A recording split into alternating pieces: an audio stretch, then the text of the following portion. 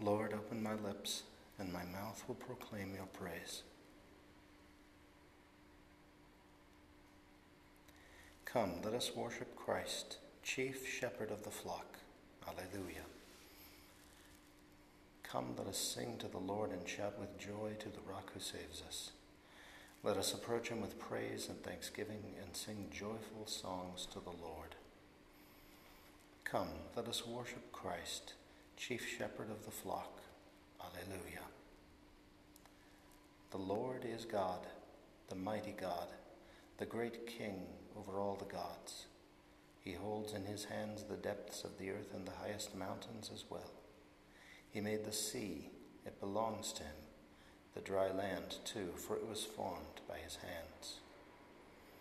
Come, let us worship Christ, chief shepherd of the flock. Alleluia. Come then, let us bow down and worship, bending the knee before the Lord our Maker. For he is our God and we are his people, the flock he shepherds. Come, let us worship Christ, chief shepherd of the flock. Alleluia. Today, listen to the voice of the Lord. Do not grow stubborn as your fathers did in the wilderness, when at Meribah and Massah they challenged me and provoked me, although they had seen all of my works. Come, let us worship Christ, chief shepherd of the flock. Alleluia. 40 years I endured that generation. I said, they are a people whose hearts go astray, and they do not know my ways. So I swore in my anger, they shall not enter into my rest. Come, let us worship Christ, chief shepherd of the flock. Alleluia. Glory to the Father, and to the Son, and to the Holy Spirit, as it was in the beginning, is now, and will be forever. Amen. Come, let us worship Christ, chief shepherd of the flock. Alleluia.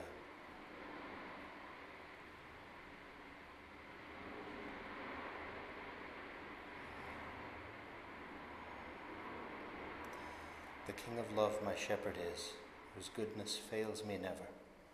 I nothing lack if I am his, and he is mine forever. Where streams of living water flow, my ransomed soul he's leading, and where the verdant pastures grow, with food celestial feeding. Perverse and foolish oft I strayed, but yet in love he sought me, and on his shoulder gently laid, and home rejoicing brought me. In death's dark vale I fear no ill, with you, dear Lord, beside me. Your rod and staff my comfort still, your cross before to guide me. You spread a table in my sight, your unction grace bestowing, and oh, what transport of delight from your pure chalice flowing. And so through all the length of days your goodness fails me never. Good Shepherd, may I sing your praise within your house forever.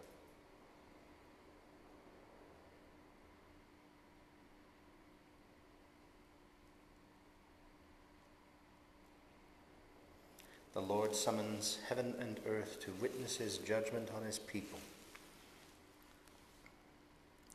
The God of gods, the Lord, has spoken and summoned the earth. From the rising of the sun to its setting, out of Zion's perfect beauty he shines.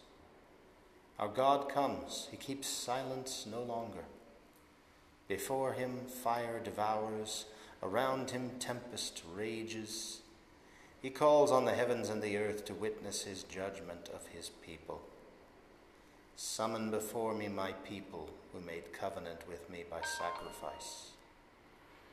The heavens proclaim his justice, for God himself is the judge.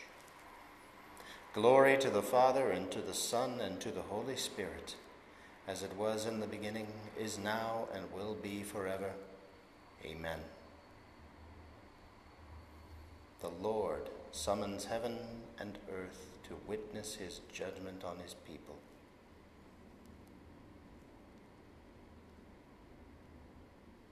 Come to me in your distress, and I will save you,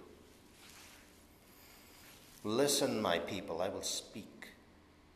Israel, I will testify against you, for I am God, your God. I accuse you, lay the charge before you. I find no fault with your sacrifices. Your offerings are always before me. I do not ask more bullocks from your farms, nor goats from among your herds.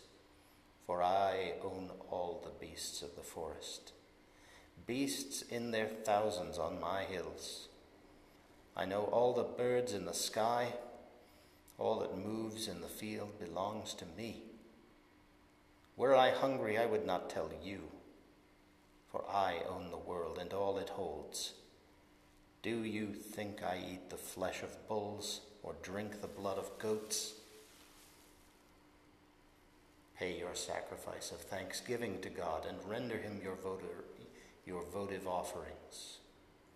Call on me in the day of distress. I will free you, and you shall honor me. Glory to the Father, and to the Son, and to the Holy Spirit, as it was in the beginning, is now, and will be forever. Amen. Come to me in your distress, and I will save you.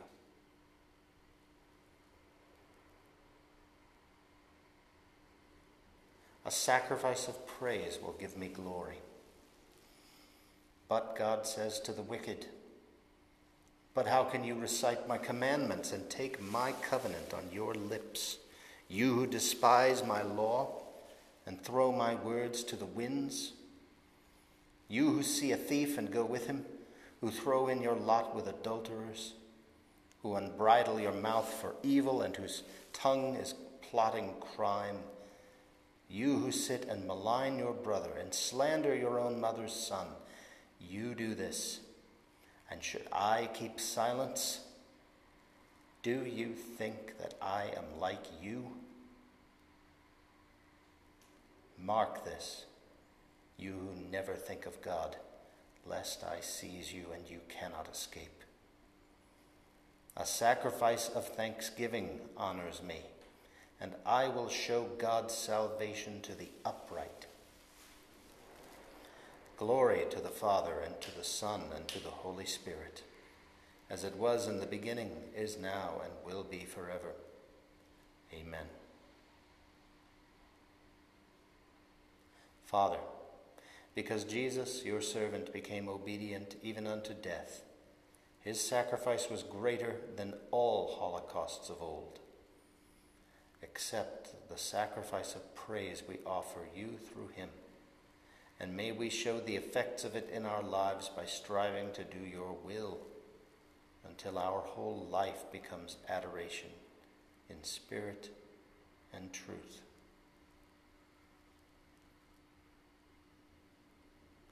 A sacrifice of praise will give me glory.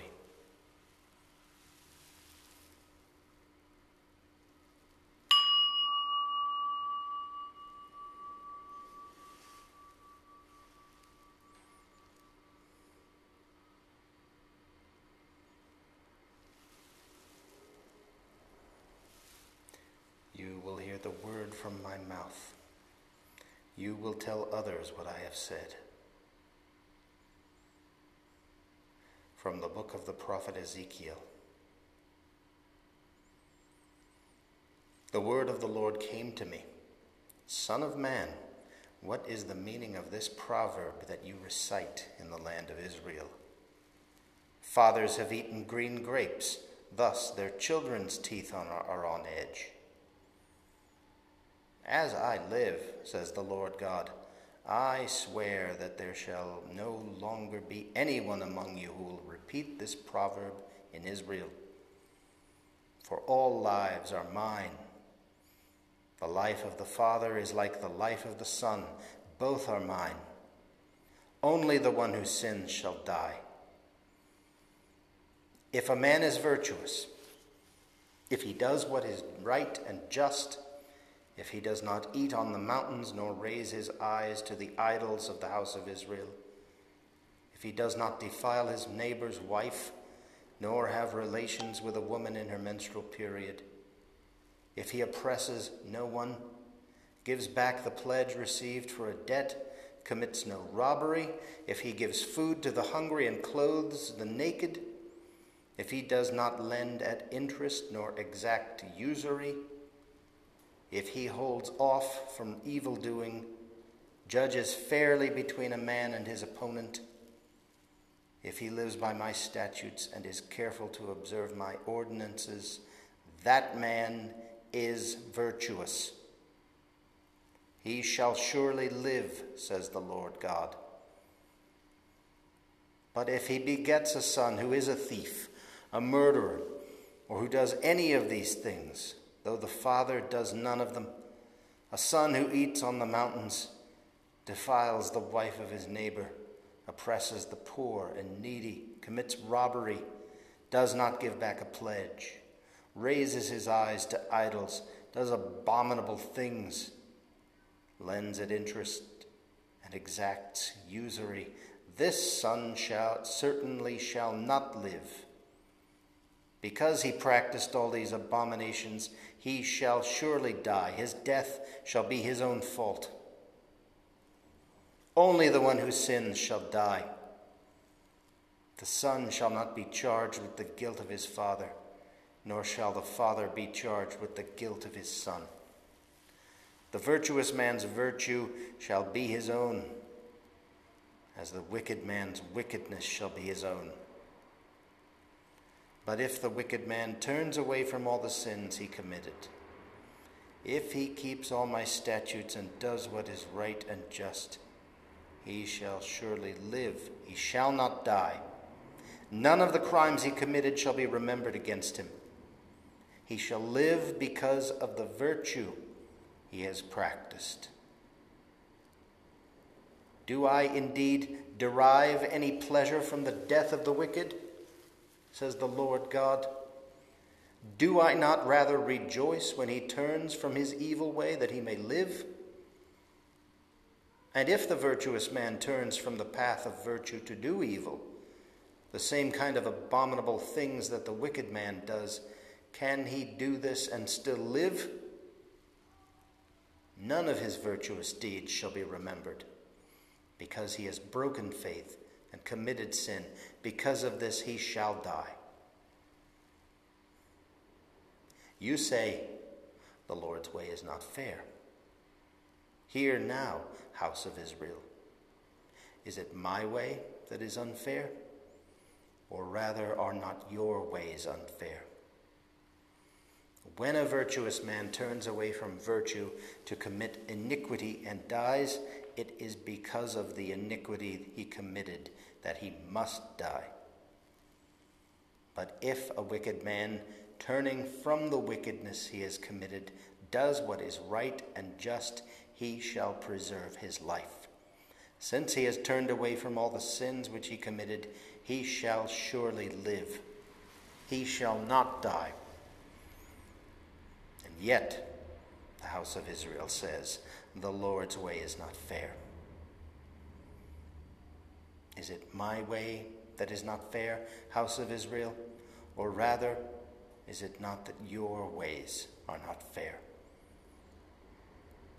Therefore I will judge you, house of Israel, each one according to his ways, says the Lord God. Turn and be converted from all your crimes, that they may be no cause of guilt for you. Cast away from you all the crimes you have committed, and make for yourselves a new heart and a new spirit.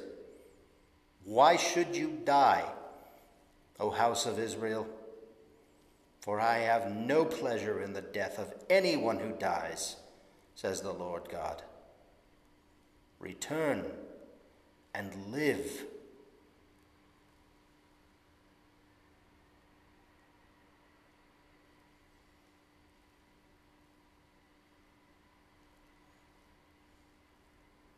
Never again shall they say, the fathers ate unripe grapes. The children's teeth are set on edge. Only the soul that sins shall die. I will judge each person according to his own deeds. The Son shall not suffer for the sins of the Father, nor the Father for the sins of his Son. Only the soul that sins shall die.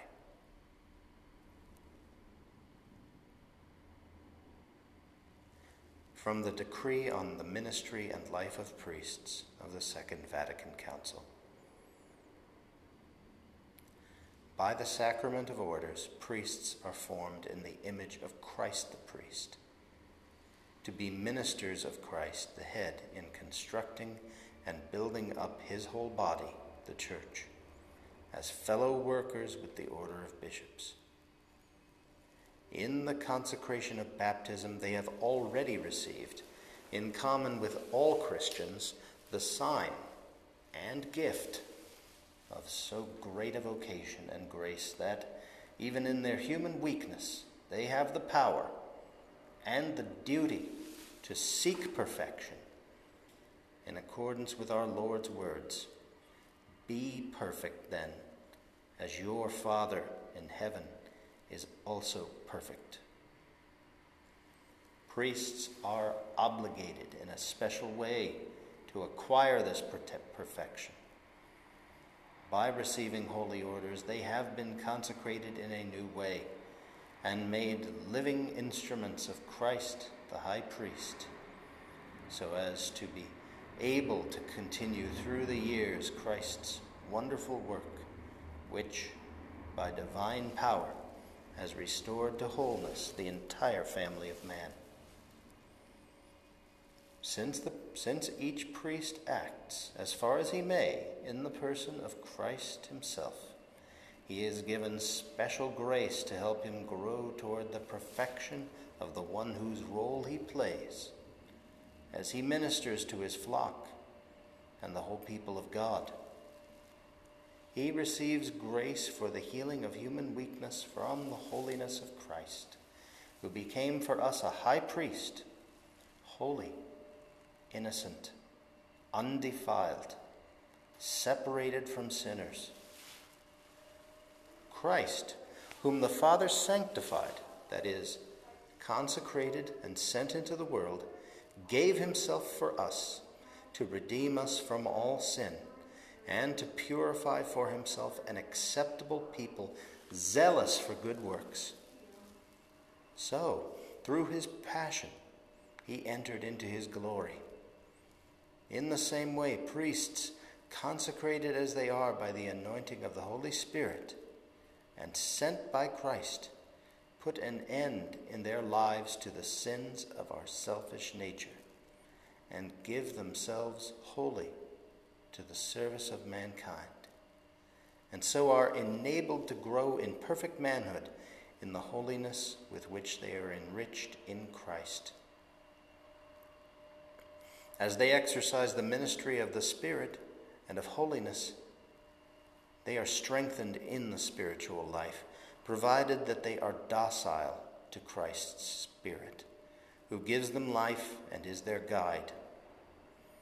By the sacred actions they perform daily, and by their entire ministry in communion with their bishop and fellow priests, they are set on the way that leads to perfection. The holiness of priests is itself an important contribution to the fruitfulness of their ministry. It is true that God's grace can effect the work of salvation even through unworthy ministers.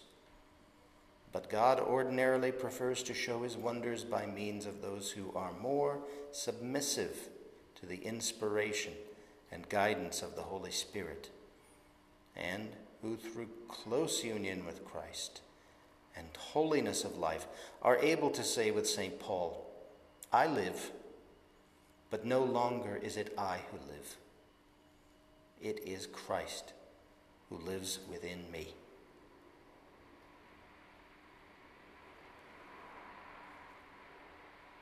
I have longed to give you the gospel, and more than that, to give you my very life.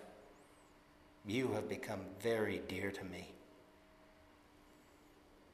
My little children, I am like a mother giving birth to you, until Christ is formed in you. You have become very dear to me. Almighty, ever-living God, who, by a singular grace, gave the priest St. Pius a share in the cross of your Son, and by means of his ministry renewed the wonders of your mercy, grant that through his intercession we may be united constantly to the sufferings of Christ, and so brought happily to the glory of the resurrection. Through our Lord Jesus Christ, your Son, who lives and reigns with you in the unity of the Holy Spirit, God forever and ever. Amen. Let us praise the Lord and give him thanks.